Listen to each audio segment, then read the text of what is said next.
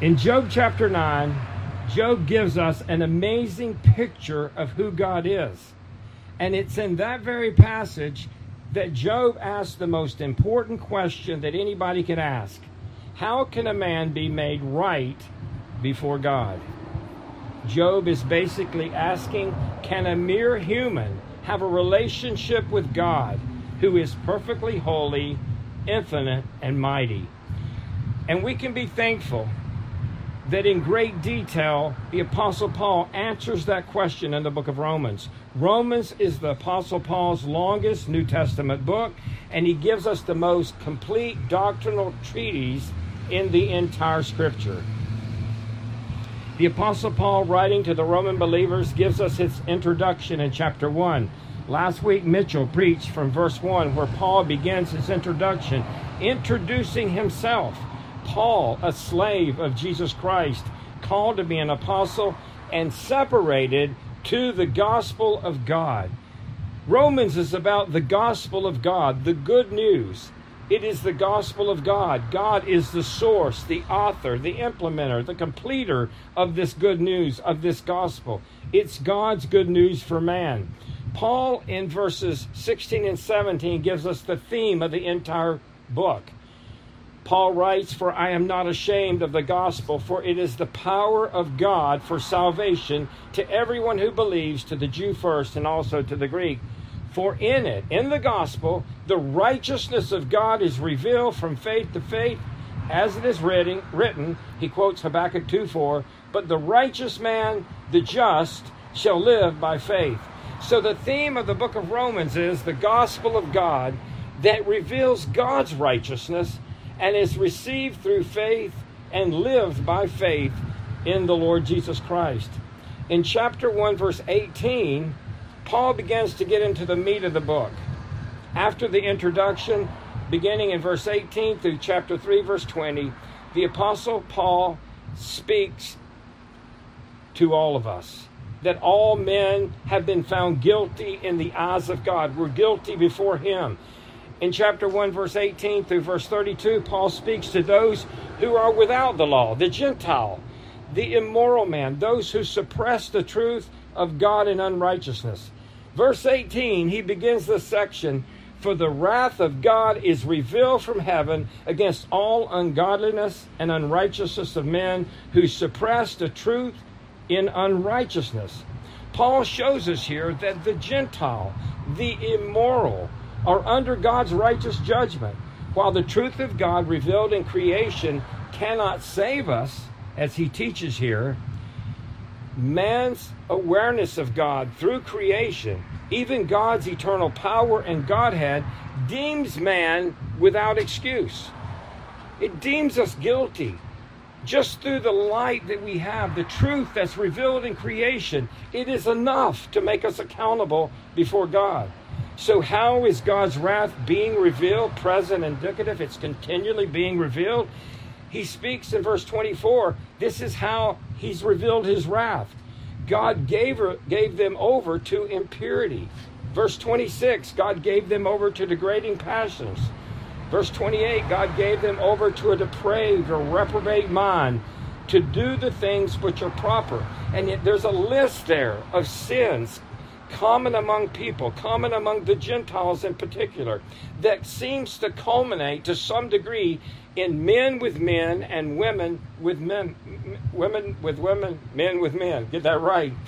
And it is, in a sense, like the ultimate, a rebellion against God's order, against what God made as natural. But then you come to verse 32 of chapter 1. It teaches us that not only do they practice these things that are worthy of death, but they also give hearty approval to those who practice them. That Greek word, hearty approval, is to applaud. Folks, that is exactly where we're at today. Not only do these people do these things, suppressing the truth of God so that they can live the way they want, but they give hearty approval. They applaud those who do the same things, and they condemn those who stand up against them. And that's where we're at here in America today. People applauding the unrighteous as if it's a good thing. It's a sad state of affairs. in our world today. Then in chapter 2, verse 1 through chapter 3, verse 8, Paul speaks to those with the law, the Jew, those who are outwardly moral people. Paul demonstrates that the Jews are no different than the Gentiles. They are also in sin. Excuse me, chapter 2, verse 11, he tells us that there's no partiality with God. He speaks to those who condemn the Gentiles, the Jews, but practice the very same things. Maybe secretly, but they practice the same things, so they're also guilty. Paul says in verse 12 of chapter 2, "For all who have sinned without the law will also perish without the law. And all who have sinned under the law will be judged by the law." Sounds to me like that those who have more truth, that have more light, are even more accountable before God. Paul says that because the Jews say one thing and do another, in verse 24, that God's name is blasphemed among the Gentiles. You know, the Jews, the children of Abraham, Isaac, and Jacob, were called of God to be a light to the Gentiles. But because of the way the Jews were in that day, as they have been throughout history, as we all have been throughout history as well, but because of the way the Jews are not living for God and not in faith, God's name is blasphemed among the Gentiles. Those whom God chose and gave the covenants are no different than the Gentiles. That's what Paul's saying in this section. So when you come to chapter 3, verse 9 through chapter 3, verse 20, Paul declares, under the inspiration of the Spirit of God, Paul declares all under sin. Verse 9 of chapter 3, "What then? Are we, the Jew, better than they? Not at all. For we have already charged, both Jew and Greeks are all under sin.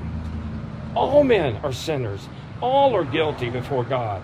And then in verses 10 through 18, Paul strings together various Old Testament texts to reveal the depravity of all men. As it is written, now quoting Ecclesiastes 7:20, "There is none righteous, not even one." You may think that you're righteous, but there's not one. God, looking out at all of creation, at all of his people created in his own image, there's not one single one that's right before God. There's not one that's righteous. Then quoting from Psalm 14 and Psalm 53, in verse 11 and 12, "There is none who understands. There's none who seeks for God." People may seek a form of God created in their own mind or created in some religion, but there's none who really seeks for God. Verse 12, "All have turned aside. Together they become useless. There is none who does good." Again, not even one. Not one of us is good before God or does good before God. Then he quotes from Psalm 5:9, "Their throat is an open grave." Think about that. Think about the significance. An open grave, stench, makes you sick at your stomach. That's how we are before God. The things that comes from our mouth, our throats are an open grave, and their tongues, they keep deceiving. That's the practice of man. That's the practice of us apart from Christ. Then he quotes Psalm 140 verse 3, "The poison of asp or vipers is under their lips." That's how God sees the mouth of the unrighteous. Psalm 10 verse 7 is quoted in verses 14, 15, and 16, "Whose mouth is full of cursing and bitterness. Their feet are swift to shed blood. Destruction and misery are in their paths." Then quoting from Isaiah 59, 7 and 8, "And the path of peace they have not known." You see, apart from Christ, man still in his sin, every one of us have our own little kingdom. And anything that gets in the way of our own little kingdom, in a sense, man, you better watch out. But we're to seek first his kingdom and his righteousness, and all these needs will be added to you. Psalm 36:1 is quoted in the last verse. And he really nails it home here. He identifies the real problem. There is no fear of God before their eyes. And that's where the world is at. That's where we're at apart from the Lord Jesus Christ. The Apostle Paul pens these inspired words, quoting the very Old Testament words of God, declares all men in sin. All are guilty. There's not one righteous, no, not one. All continually fall short. That's the present tense there. Continually fall short of God's glorious standard. We've all missed the mark. We're all separated from God. In chapter 5, we're at enmity with God. We're enemies. We're children of Satan. We're born children of Satan. We must be born again to become children of God. And God tells us in this passage there's no partiality with God. It doesn't matter if you're a Jew. If you're born under the old covenant or circumcised into the old covenant, it doesn't matter if you grew up in a Christian home. All are under sin. There is no distinction. There is no difference. Apart from Paul's introduction now, when you come to chapter 3, verse 20, you're left with ultimate hopelessness. I mean, think about the significance of who we are. God's description of us. Think about it. All men are guilty sinners before God, unable and unwilling to turn to God on their own. You know, I've found as I've witnessed to people over the years that a lot of people are very quick to admit that they're sinners, but they don't understand what that means. They don't understand the significance of being guilty before God, of breaking God's law. Of course, we break God's law. We sin because we're born sinners. It's the natural outcome of being born in this world in Adam and not in Christ. But people don't understand what that means, that it means an eternity in hell separated from a holy God. We're not separated from God, but we're separated from His favor. We're separated from His goodness, His love, His mercy, His grace. Thank God, Paul doesn't end the book here. And of course, thank God for the introduction that gives us a little bit of a glimpse. It like parts the curtain to tell us what's coming. Because in chapter 3, verse 21 through chapter 5, verse 21, Paul declares that the guilty are declared right before God through faith. Here we come to one of the most amazing passages, the text that Chris read this morning. One of the most amazing passages in all the Scripture. Let's break down the passage, verses 21 through 28. First, notice the glorious plan, God's glorious plan from ancient days. Verse 21. Now, apart from the law, the righteousness of God has been manifested, being witnessed by the law and the prophets. Paul begins this verse, but now. This is in contrast to the previous section, that all men are guilty before God. It's in contrast to chapter 3, verse 20, where Paul writes, by the works of the law, no flesh will be justified in his sight, for through the law comes the knowledge of sin. The law was believed by the Jew to be the source of a relationship with God. But Paul says by the works of the law, no flesh will be justified, declared righteous in God's sight. Rather, according to verse 19, 2 verses before verse 21, the law declares the whole world guilty before God. Folks, the law does not save. It doesn't make us right before God. And it doesn't matter whether you're talking about the old covenant law given to Israel or whether you're talking about any set of laws that people establish or any church establishes. It doesn't make you right. It doesn't change the heart of men. If you think that God will accept you because you put the 10 Commandments upon your wall, nothing wrong with doing that, and then you do your best you can to try to keep it. If you're trusting in that, you're sadly mistaken. The law is simply a mirror that reveals our depraved condition, because every time we try to keep it, we might focus in one area and then we find ourselves stepping out in another. Over and over we break the law. And that's exactly where God wants us. He wants us to understand our depravity. He wants us to understand how much we need Him, and so that we would trust in Him. Verse 21, again, he says, but now, at this time, this is the time in history that God would provide satisfaction for sin. Paul wrote to the church at Galatia, Galatians 4 and 5. But when the fullness of time came, it was exactly the moment in history that God would send His Son. It was God's plan, prophesied. The Messiah, the Christ, the one that God had promised, the one that God had put His finger on, the one that God had anointed to come and save man from their sins. Listen to what he says. But when the fullness of time came, God sent forth His Son, born of a woman, born under the law, so that He might redeem those who were under the law, that we might receive the adoption as sons. The law reveals our sinfulness, but God changes the heart. He makes us sons of the living God. We're not born into this world sons of God. We're born into this world sons of Satan. Verse 21 again, but now, apart from the law, the righteousness of God has been manifested. But now, the righteousness of God has been manifested. It has appeared. It's been made apparent. Apart from the law.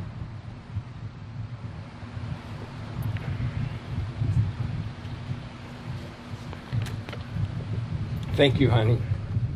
So salvation is the work of God. The gospel makes the righteousness of God apparent. God reveals His righteousness, His own holiness, His moral purity through the gospel of Jesus Christ. The gospel demonstrates God's righteousness, the eternal righteousness of God by which men can be made right with God. It's by the righteousness of God that we're made righteous. Our righteousness in Christ is based on His righteousness. The gospel manifests the righteousness of God. It makes clear that God is righteous because He didn't just overlook sin.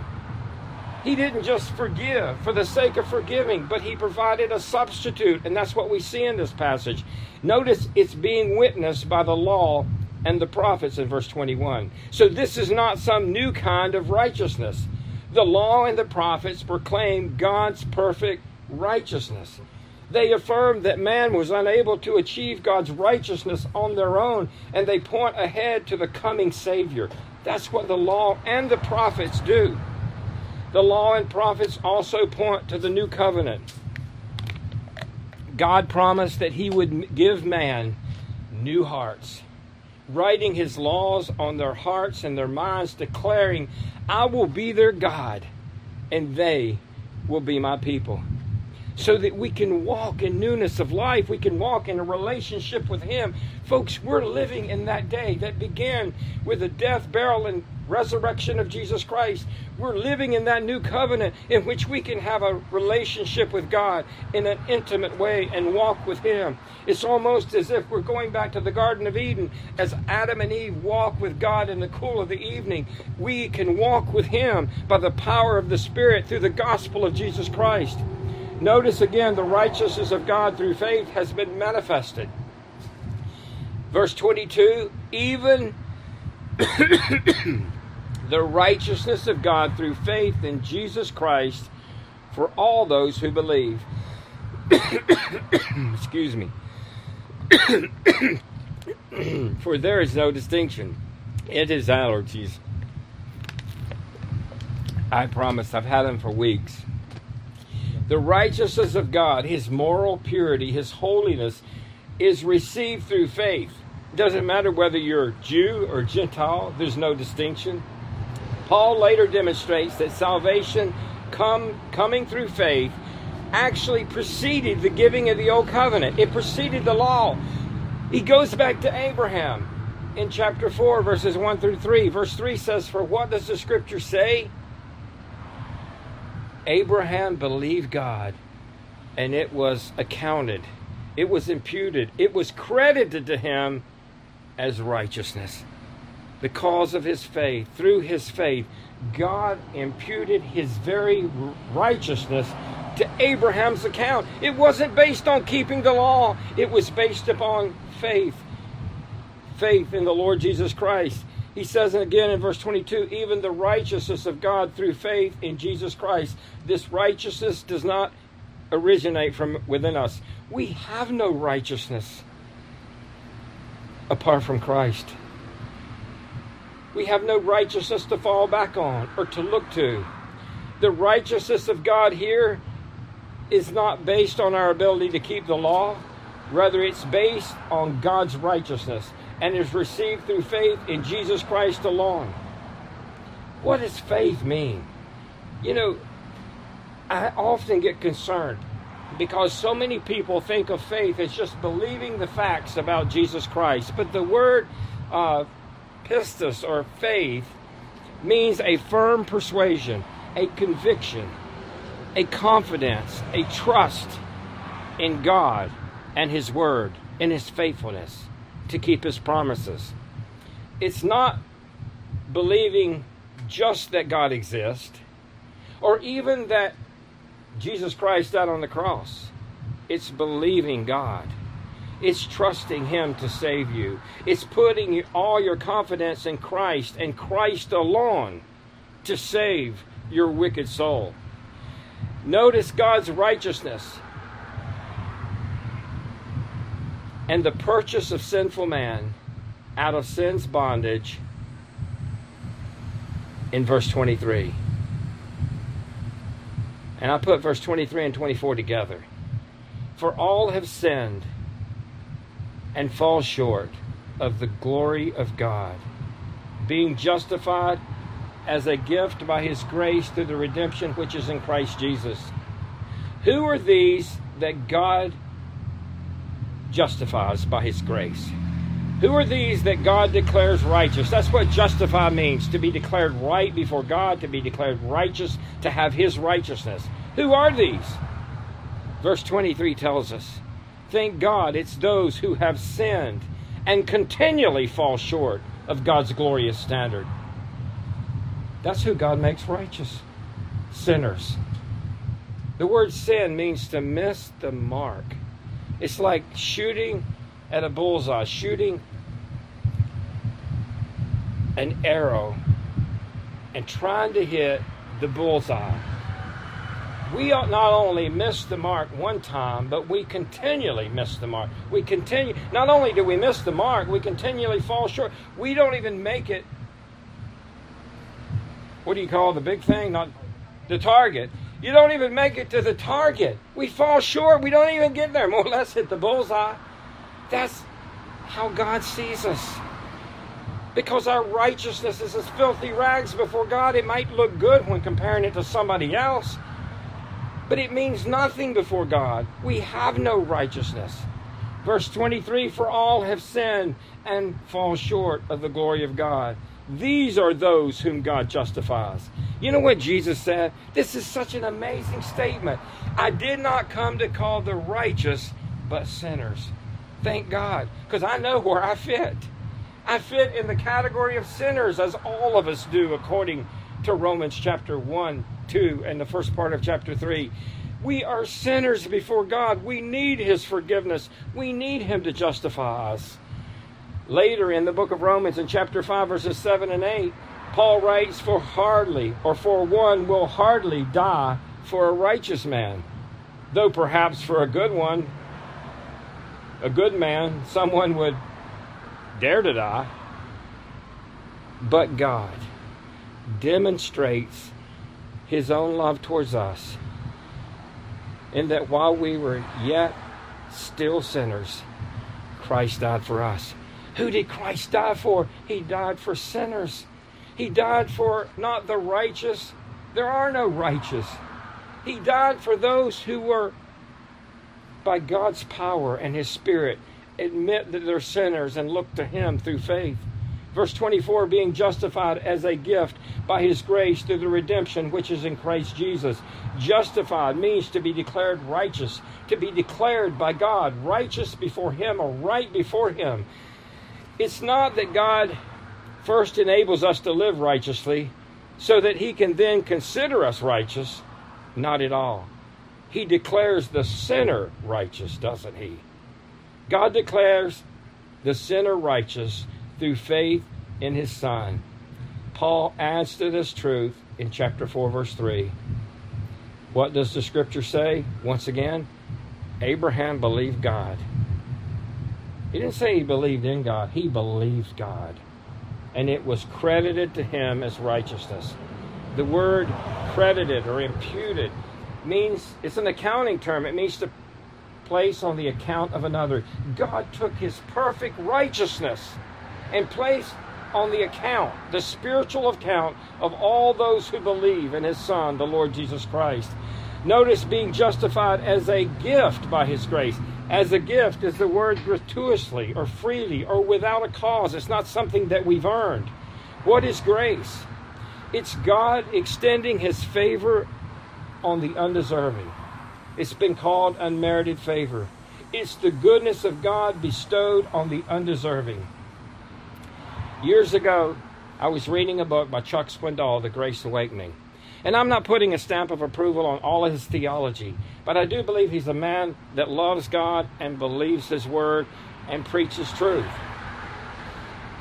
In that book, Grace Awakening, he gave the best illustration of grace, the best human illustration of grace that I've ever read. Please understand, it breaks down on at least a couple of different levels, but it gives us a concept of what grace is really like. So will you graciously listen to the words? He writes this: let's imagine you have a 6-year-old son whom you love dearly. Tragically, one day, you find out that your son was horribly murdered. After a lengthy search, the investigators of the crime find the killer. You have a choice. If you used every means in your power to kill the murderer for his crime, that would be vengeance.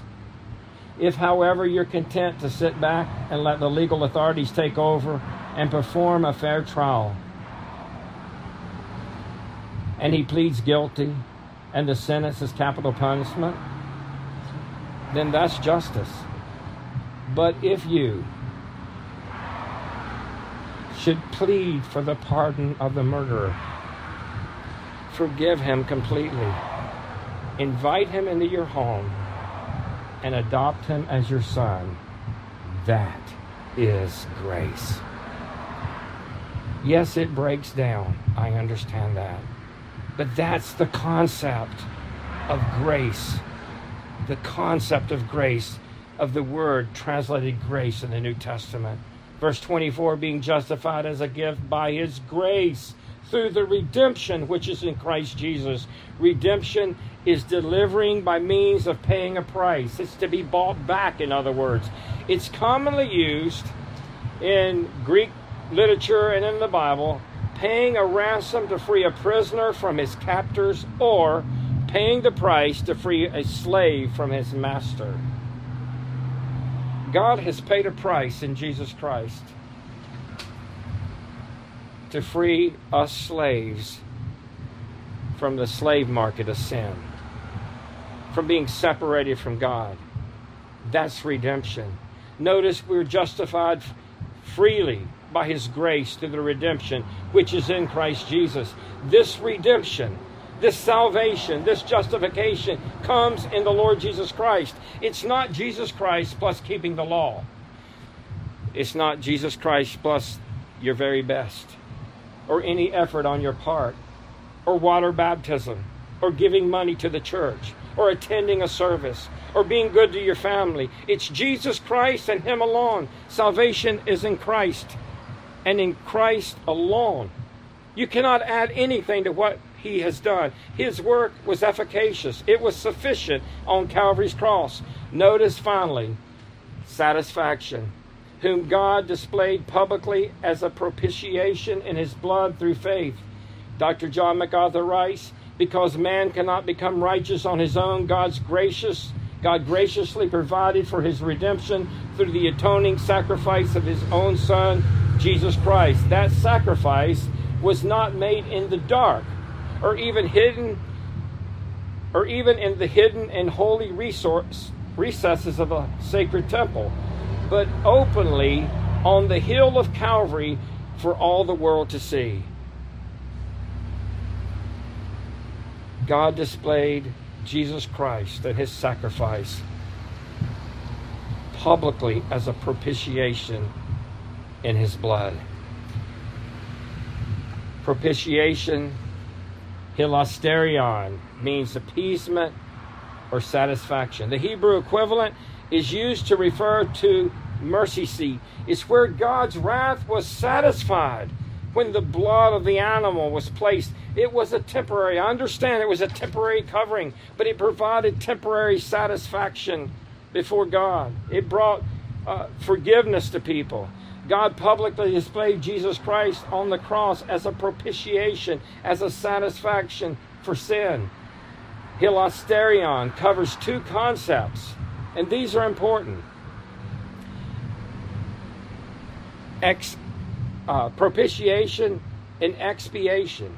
Expiation is the act of atonement or payment of a penalty. Expiation results in propitiation. Both concepts, sometimes one, when the word is used in the Greek, one idea is more prevalent than the other, but it really covers both. Propitiation is the appeasement or the satisfaction of God that results in a changed attitude of God towards the sinner. So biblical expiation is an atoning act that results in propitiation. God's anger against us is taken away. It's based on Christ's atoning sacrifice. So through faith, we're no longer enemies under God's righteous wrath. We are at peace with God. Romans chapter 5, verse 1. It's propitiation in his blood. Peter wrote to the believers scattered throughout the Roman province. Chapter 1, 1 Peter 1, 18 and 19. Knowing that you were not redeemed with perishable things like silver or gold from your futile way of life inherited from your forefathers, but with the precious blood as a lamb unblemished and spotless, the blood of Christ. There's been this debate in the last 50 years or so. What was efficacious for our salvation? Was it the blood of Christ or the death of Christ? And I say this, it was the death of Christ by the shedding of blood. He couldn't just die in any other way. He had to die by the shedding of blood. The shedding of blood was significant. It was the required payment for sin. It was the just payment for sin. It was God's way. Without the shedding of blood, there is no forgiveness of sin. So why did God display Christ as satisfaction for our sins? He says in verse 26, for the demonstration, I say, of his righteousness at the present time, so that he would be just. He would still be just. And the justifier of the one who has faith in Jesus. Again, MacArthur writes, referring to the putting of death of God's own sinless Son, that through that heinous act on men's part, God not only manifested his divine righteousness by offering his own Son, but also used that act of divine grace to demonstrate his divine righteousness. God saves man because of his great love for us, but also for his own glory, also to demonstrate his righteousness through the satisfying sacrifice of Jesus Christ. It's sufficient. It satisfied God's demand for the payment of sin. And in doing this, God remains just and the justifier of the one who has faith in Jesus. You understand what he's saying here? He couldn't just overlook sin. He couldn't sweep it under the carpet. He couldn't just pass it over. He passed it over in the Old Testament until the fullness of time came. And then God sent forth his Son as payment for our sins. It's satisfied. It's the propitiation, bringing us back into a relationship with God. And so he writes in verse 27, where then is boasting? There is none. It's excluded, he says. By what kind of law? Of works? No. But by a law of faith. How can I take pride in my salvation if I really understand what God's done? You know, I've talked to people over the years that seem proud that they're saved. Folks, if you understand salvation, if you're trusting in Christ and Him alone, how can you be proud? We are sinners saved by grace. And now we're sinning saints. Paul writes, again, one more time, chapter 4, verse 3, but including verse 2 this time. For if Abraham was justified by works, he has something to boast about, but not before God. For what does the scripture say? Abraham believed God, and it was credited to him as righteousness.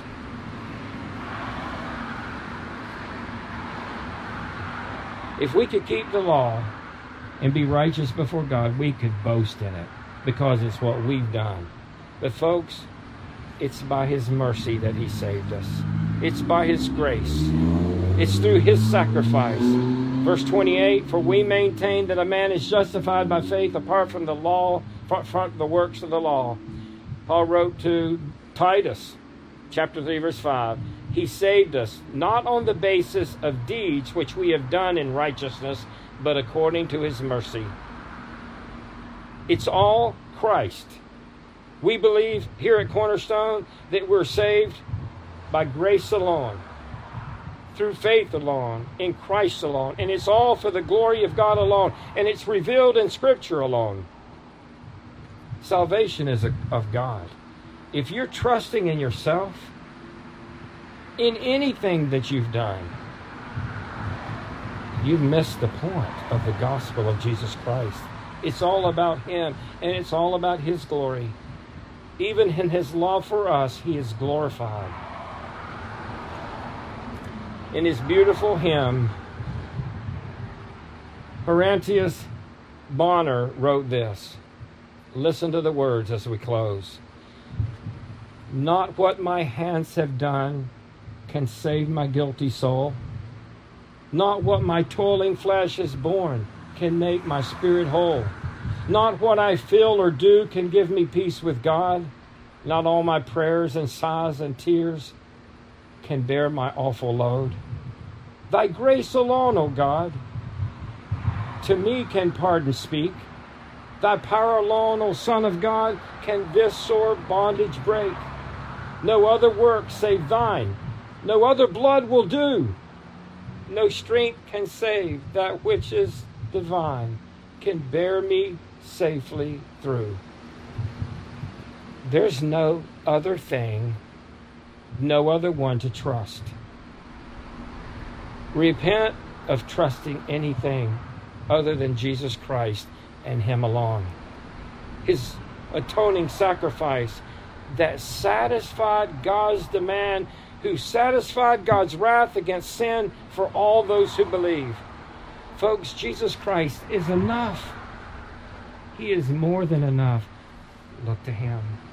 Trust in Him with all your heart. Folks, this is the gospel of Jesus Christ. He left the glories of heaven, took on human flesh in a sinful, wicked world that hated Him.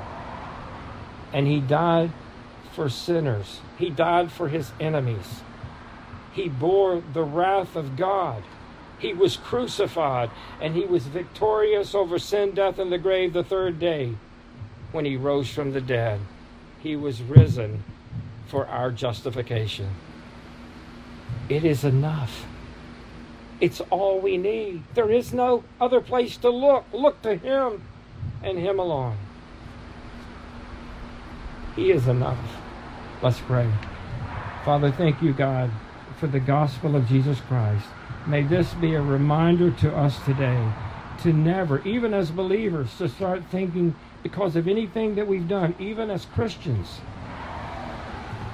that we've gained approval before You. We've added to what You've done. We have not. God, thank You for the sacrifice of Your dear Son, the God-man, Yahweh in human flesh, that took our place, that bore our sin, that satisfied Your wrath, that we might be redeemed out of the storehouse of sin and brought into a relationship with you. Now, God, may we walk,